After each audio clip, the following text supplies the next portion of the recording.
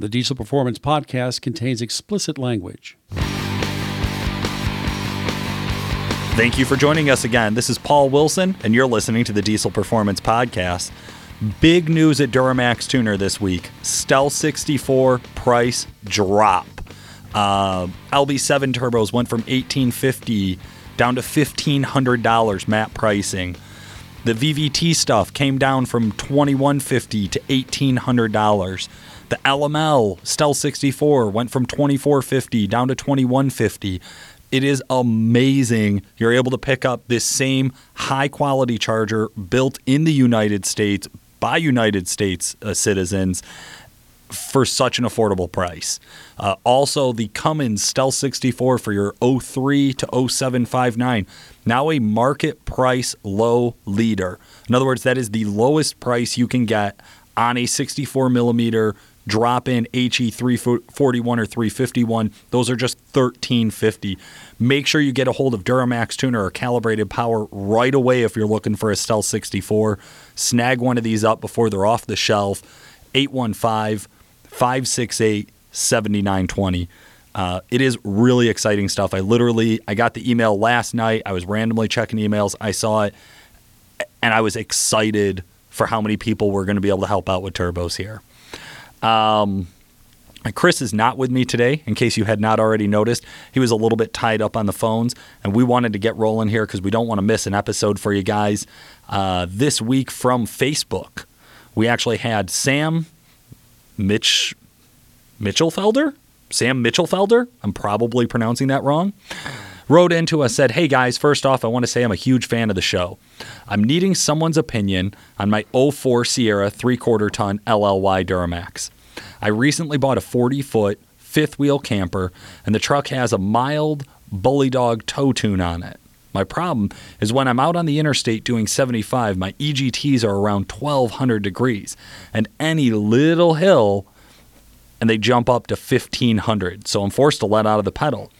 The truck doesn't run hot anywhere else but right there. Any help would be greatly appreciated." Now, I've already replied back to Sam to let him know there's a couple of things I would recommend on this truck. Number one, ditch the box programmer. With a box programmer, they're only changing 5, maybe 15 parameters. They're advancing fuel, they're advancing timing, and they're making your throttle more sensitive. That's like the big 3 components that every box programmer does. Unfortunately, even their tow tunes, although are only 40 or 50 horsepower, they're not actually designed for towing. They're just designed to create another 40 or 50 horsepower, and that should be okay for towing. His truck, obviously, it's not. So there's a couple of possibilities. Number one, we switch over to custom tuning like a Spade Jack with EFI Live tuning on it from Duramax Tuner. Run the heavy tow tune. That has a DSP-5 operating system, which allows 5 completely different tunes to be built, and you can switch through the tunes as you're driving. The tow tunes are specifically designed to lower EGT and have better EGT management. The other message that I sent to Sam was, take a look at your intake system. Do you have the stock turbo horn? So right on the mouthpiece of the turbo, there's a small S-shaped horn or inlet that creates a low pressure pocket in front of the turbo. Upgrading to like an SMB turbo mouthpiece will immediately help with EGT control, spool up, and total boost. Or you can go to like an LBZ intake. Now, all of this advice is assuming that the truck is healthy, and there is a possibility with it being this old of a truck that it's just simply not healthy. So the most common would be a boost leak. So Sam, if you have a lot of smoke output and you have high EGTs and your fuel mileage has been dropping, chances are we need to jump onto the Duramax Tuner YouTube channel and watch that video about boost testing your Duramax. That's going to show you how to break off the hot side intercooler pipe and pressurize the whole charged air system so we can find out where it actually is leaking boost from. All of those are possibilities. And then, of course, if we need to go further into it, we could go further into it and start to look at, like, are we holding rail pressure? Do we have any other issues, or are there any other problems that would be causing this type of a spike? Speaking of good EGT management for you LML owners out there, you're going to want to strongly consider the WC Fab LML Air Intake Bundle. This is the complete intake system. So everywhere the air or boost travels, they're upgrading the piping on. And that's what's really nice is you're getting something that can breathe easier, something that can pull in and compress more cold air and move more air through the system. That's going to result in lower EGTs, quicker spool up, more peak power. So definitely consider that. You can reach WC Fab at any time. Just jump on their website, WCFAB.com. Another good match for these and another good match for Sam, if it does come down to being an injector issue or even a pump issue, we're going to want to consider some Sportsman injectors. Of course, those are just your mild 10%, slightly modified over stock. Don't even need a remap for them. However, if you're looking for big power and you're getting into a pump situation, you're going to be talking about that Exergy 14 millimeter pump. Chris and I have been going over this for the last few weeks. This is a bad motherfucker. And I think that's the best way to describe the 14 mil pump from Exergy. Something that still nobody has found what peak capacity is on the single pump. We know that it's over 1,100 horsepower. It fits into the factory location, so it's a nice, clean install, and it's capable of big power from an extremely well-known and reputable company, so we know it's going to be reliable. With all of that aside, I'm really excited for today's guest. He's got a 1953 Chevy with a Duramax in it, so you know it's near and dear to our hearts. Jeremy Schultz, how the hell are you? Good, man. How you doing? I'm doing great. Thank you so much for joining us today. Yeah, thanks for having me. Not a problem. Jeremy, I had caught your truck on Facebook. It's been getting just a ton of attention. It has this beautiful kind of a forest green paint job to it. And the engine bay just looks absolutely immaculate. But to be honest, I was just scrolling my feed and I happened to have the sound on and I accidentally clicked a video with your truck running. And all of a sudden I'm looking at it and I'm going, holy fuck, that's a diesel. And then you come around to like the front of the truck and you can actually see the Duramax in it. It is an impressive looking truck, sir. Thank you. Appreciate it. Not a problem. Before we get too far into today's episode and start asking you about the truck and the build itself, how'd you get your start in diesel performance? Started out, had a old first-gen Cummins that I bought off of my brother's friend and kind of went from there. I got a good buddy that owns a local diesel shop to us, and he's been helping me a lot throughout, my build and all my other diesel vehicles I have. Okay, so you've been doing this for a while then, huh? Yeah, probably since I was 18, 19. Oh, around there. Okay.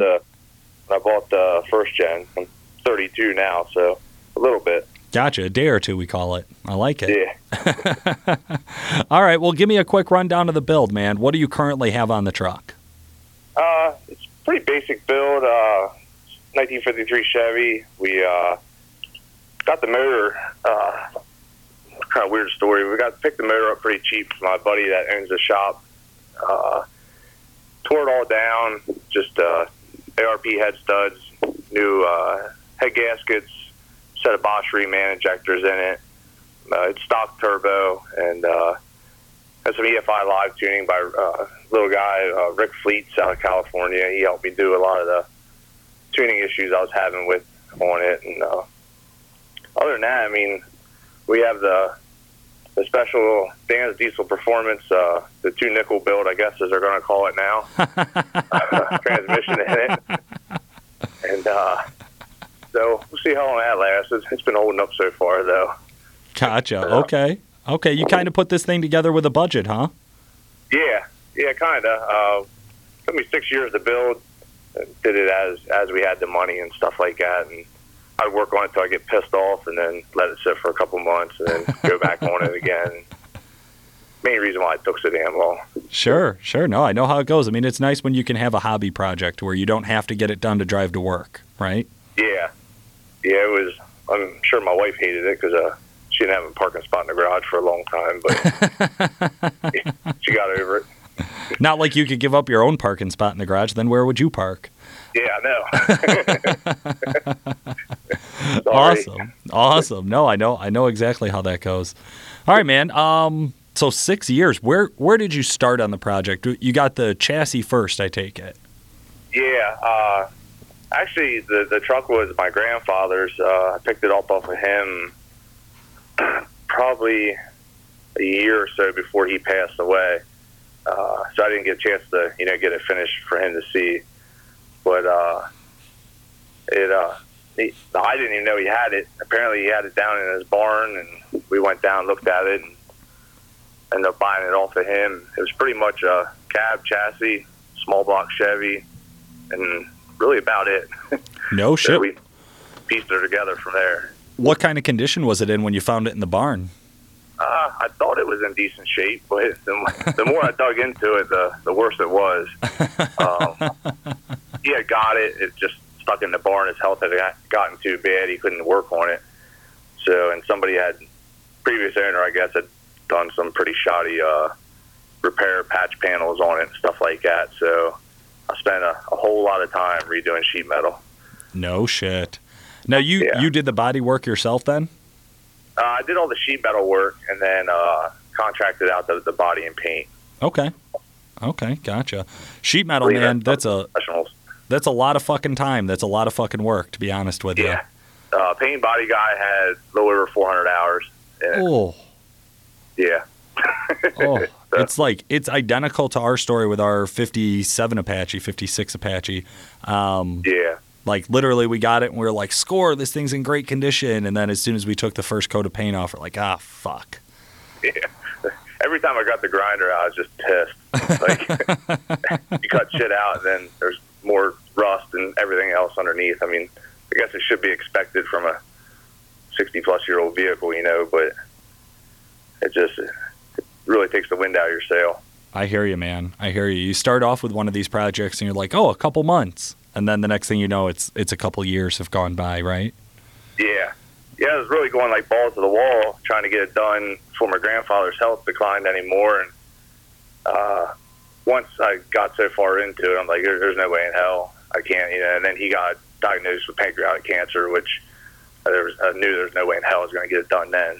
Yeah. So then it was time to step back, do it the right way, quit rushing on it, and pretty happy with the way it turned out, though. Yeah, for sure. It looks slick as fuck. What kind of problems did you run into besides just like the rotted out body? What'd you have to customize on it to make this thing work? Pretty much, well, I started out, it was going to be a just twin turbo LS build, and then when my buddy got that motor, we decided to cut everything back out and start all over again. So Oh no. we made our own motor mounts, trans mounts, stuff like that down at the shop, and then it started with pretty much bare frame when we did that. Then I spent the next 3-4 days trying to fit the cab around the damn motor. So we had to cut the firewall back out, recess that 9 inches, cut the floor back out, redo the trans tunnel, and then the cab was down on the frame. The rest of it, modification-wise, wasn't terrible. I mean, we're running stock inner fenders in it, stock fenders, stock, rad support, everything. Everything fit very well for what, a huge-ass motor in a little compartment. So you actually put the Duramax and the Allison into the 53, not put the 53 body on a Duramax. Correct, yeah. It's a stock 53 frame. That's been boxed front to rear. And then we're running a Ford 9-inch chrome molly housing, rear end in it, 40 spline axle, full spool, everything. So hopefully I don't have to worry about that. Rowdy. How's this thing feel on the street? It does pretty damn good. It's not crazy horsepower. We're still stock Charger and fuel. So, I mean, the truck weighs 4,000 pounds. But when you get into it, you definitely feel it. It runs a hell of a lot better than my other LB7, I can tell you that. Okay. How's the suspension and brake setup on it? Did you have to get into that to upgrade that or to modify that, or are we still running the old 53 setup there? No, it's got a Mustang 2 front suspension under it with QA1 coilovers and 700-pound springs. Is the biggest springs they had. Damn. And ended up just rebuilding the whole front suspension, all new ARBs and stuff about a month ago. I was having some issues. I don't know if it was weight related or what yet, but so far so good anyway. Okay. have you had it to the track? I mean, is this, because I saw a couple of pictures of like it in a parade and at a car show. Have we gotten out and really gotten a chance to abuse it? Not yet. No more than just beating it, normally on the street. But I'd like to get it to the track one of these days, though, just to kind of see what it does before I start. I'd like to do bigger charger and stuff like that, but I want to get a baseline on it. Okay. What'd you design the truck for? I mean, what was your thought of how am I going to use this thing once it's done? I wanted it to be something I can get out and drive and not have to worry too much about how nice it is. And then, like I said, that all snowballed and ended up dumping a pile of money into it. But we still get it out and drive it a lot and stuff like that and cruise the shows and stuff. Cool. It does ride pretty good, gets great fuel mileage, so we just like to get it out and cruise around. That brings me right into my next topic, which is dumb questions I always get about cool builds. When you do a build like this, you don't, like most guys, I should say, don't worry about miles per gallon, power, longevity. But everybody seems to ask me every time I show up in a cool build about those three topics. So let's go through it. What have you seen in it for miles per gallon? What have you been getting for fuel?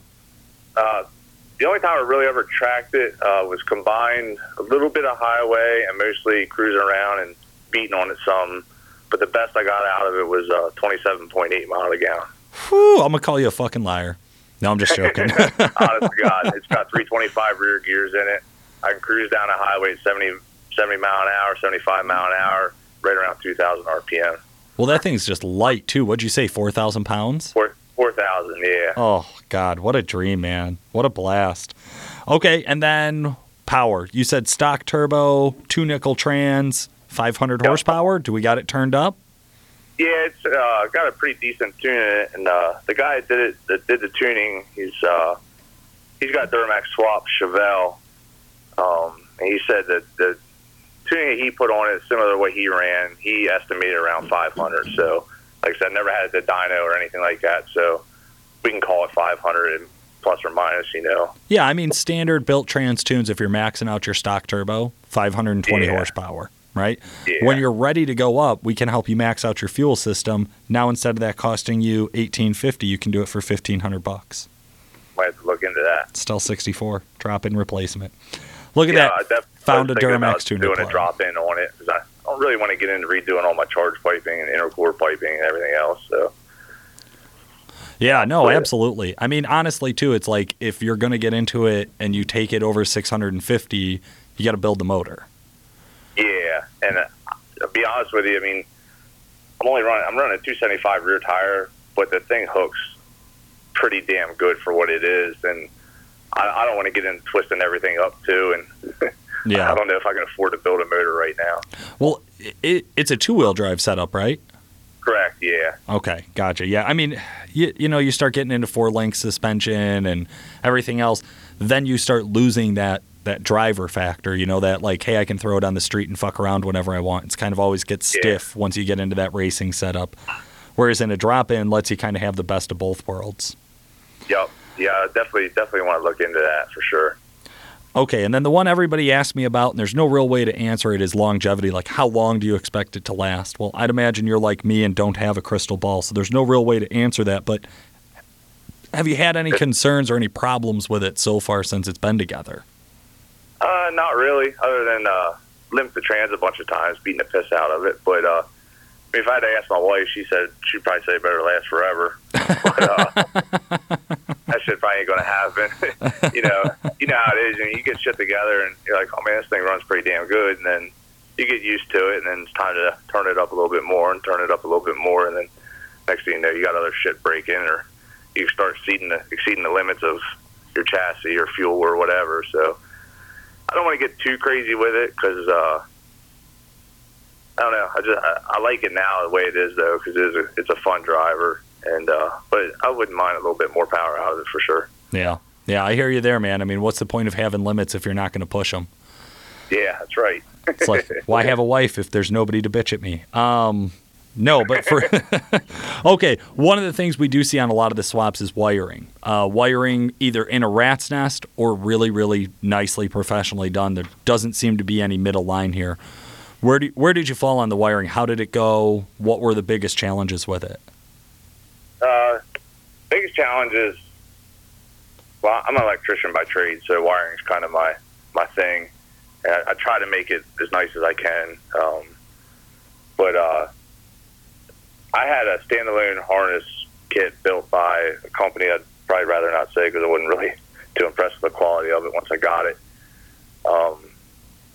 But I didn't have anything to start with, and their price on a standalone kit was what I would have had to pay for a whole harness and everything. So I figured if it works, I'm not out any money. So I ended up redoing some of their work, and then I had to extend the harness 8 feet to get the ECM and TCM into the cab under the seat. But other than that, that was the biggest hurdle of, cutting everything apart, labeling it, and a whole lot of soldering and re-crimping and putting new ends on and shit. Other than that, it's pretty basic for me anyway. That sounded fucking terrible. I don't want to do any of that work. It was, I think, 102 wires in the harness, 8 feet on each wire. So it sucked. I'm not going to lie, but I guess it could have been worse. That took up one of the 6 years right there in my book, man. Fuck that. It took me wiring. 3 days. 3 days. Oh, I wish. I couldn't solder that fast. How's the dash look? Because that's one thing is like as we get into the standalones, now we get into the interior of the truck. What'd you do there? It's pretty basic interior because by the time I got the interior, I was about out of money. But as far as the dash goes, it's just a set of altimeter muscle car gauges, electronic speedo, all that shit. And that's really about it. I don't have any air conditioning, nothing like that, no heat, no nothing in it yet. Did you have to like custom cut the dash or like buy one of the aftermarket dashboards to fit those gauges, or are they just like pillar mounts or? Gauges, I ended up having to get 2 rings laser cut because the freaking gauges I bought were too small, and I didn't realize that till like a year, 2 years after I bought the damn gauges. I couldn't return them. So we made them work, and then I haven't had CTS in there to monitor the rest of my stuff. Okay, cool. I like it. Sometimes that simplicity, like you said, too, by the time you get to the interior, you just want to drive the damn thing, right? Yeah. I mean, Christ, I was out driving around with some ratty-ass seat that wasn't even bolted to the floor, no carpet. Just wanted to go have fun. I love it. Okay. Well, this thing looks absolutely tits now. Where are you going to go from here with it? Probably start doing a little more performance upgrade-wise. I got to address some rear suspension issues. Once I started really turning it up a little bit when I got away from the basic PPE tuner that I robbed off of my other truck just to see what it would do, actually throwing a little bit of power to it, it started wheel hopping and shit pretty bad. So yeah, I ran out of time to get my Caltrack bars ordered, so I threw a set of slapper bars on it for a big cruise down Ocean City, Maryland last weekend. So I need to get that rear suspension straightened out, and other than that, just take it out and have fun with it. How'd that go? That's a pretty long trip for you, isn't it, out to Maryland? Well, we're right on the Maryland line, so it's okay. about 3 hours from us, and I ended up trailering it down because, like I said, we moved that firewall back 9 inches, so it robbed a lot of floor space for me. Because I wouldn't be able to walk if I had to drive it all the way down there. Awesome, man. Awesome. Are you going to do another future project after this? Get into another swap, or is this pretty much it for you? Yeah, I want to get another one. My wife wants a Jeep pretty bad, so I think once we get our house done that we're remodeling, I'm going to try to find an old Wrangler. And another buddy of mine has a pretty good line on little common rail 4-cylinder Cummins. So I think we're going to drop one of them in a Jeep for her. Dude, the new 2.8 liter repower platform, man. It's fucking awesome. Yeah, I'm excited. Hopefully she'll let me quit working on this damn house soon so I can do something else. Well, when you get done there, you can come over to mine. I got some extra work for you, too. All right, right. Dude, that 2.8 power, I don't know if you've looked at that at all. That new common rail from Cummins, specifically designed to go into old Jeeps. Like, it's crazy you talk about that. I don't know if you've already been researching those, but getting really excited. I was talking to the guys at Diesel Conversion Specialist and the guys over at Diesel Power Products. Both of them have a couple different projects going on, looking at where these are going to be a few months down the road. It sounds like this is going to be a huge bang in the market. Yeah, it'd be awesome. We ran out the Shide last year, took the truck out. It was like my first big show, and ran into a really cool guy out there. He had a Jeep that he was actually like a Cummins engineer, I think, but he had swapped one of them into it. I'm assuming it's the same 2.8, but that thing was freaking awesome. It was just super clean install. It was badass. Yeah. Yeah, it's kind of crazy. You know, we've always talked for years in this industry about, like, why don't OEMs more closely tie into where the aftermarket world is at? You'd think it would be like that home run. And it seems like Cummins is finally tapping into that market of saying, like, you know what, guys? You wanted it? Here it is, man. Here's like this awesome little super fuel efficient small diesel engine. You can rock crawl with it. You can drive it daily. You know what I mean? You can do all these things with it. And it also has a warranty. So you're not pulling fucking bread trucks apart trying to scrap parts. Yep. Oh, yeah, man. Which we've all been there. Oh, yeah. Awesome, man. Well, I really appreciate you taking out some time for us today. Who would you like to give a shout out to? Who was a big help on the truck? My biggest help on the truck was Trent Young and the guys at Young's Farm Service Repair in Brogue, PA. I couldn't have done it without them. I mean, they found me this freaking motor for $400, and true score. Yeah, we pulled it apart and it was beautiful inside. We're like, hell yeah, we're going to do it. So, yeah, I couldn't have done it without them. I couldn't have done it without my wife, Christy Schultz, either. She's pretty awesome. So, other than that, man, a lot of help from my friends. Another one, Corey Weinmiller. A lot of them late nights in the shop with him, and freaking glad to have him help me. Well, that's great, man. Like I said, Jeremy, I definitely appreciate you coming on the show. If there's anything we can help with, always feel free to reach out to us on Facebook. Listeners, make sure you hang out for the very end of the show. Producer Rich is going to put something funny, maybe, at the very end of all the commercials, and you get to hear what stupid thing I said today. For today, this has been Paul Wilson. Thanks for listening.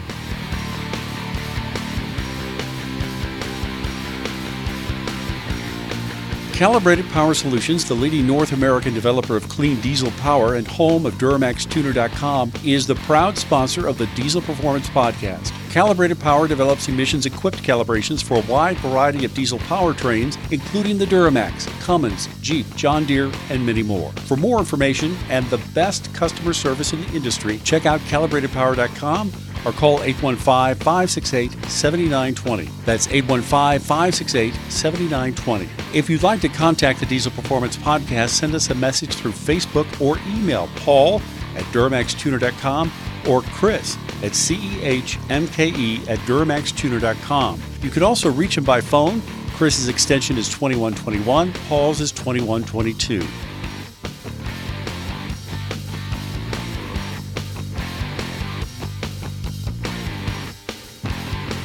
It's like, why have a wife if there's nobody to bitch at me?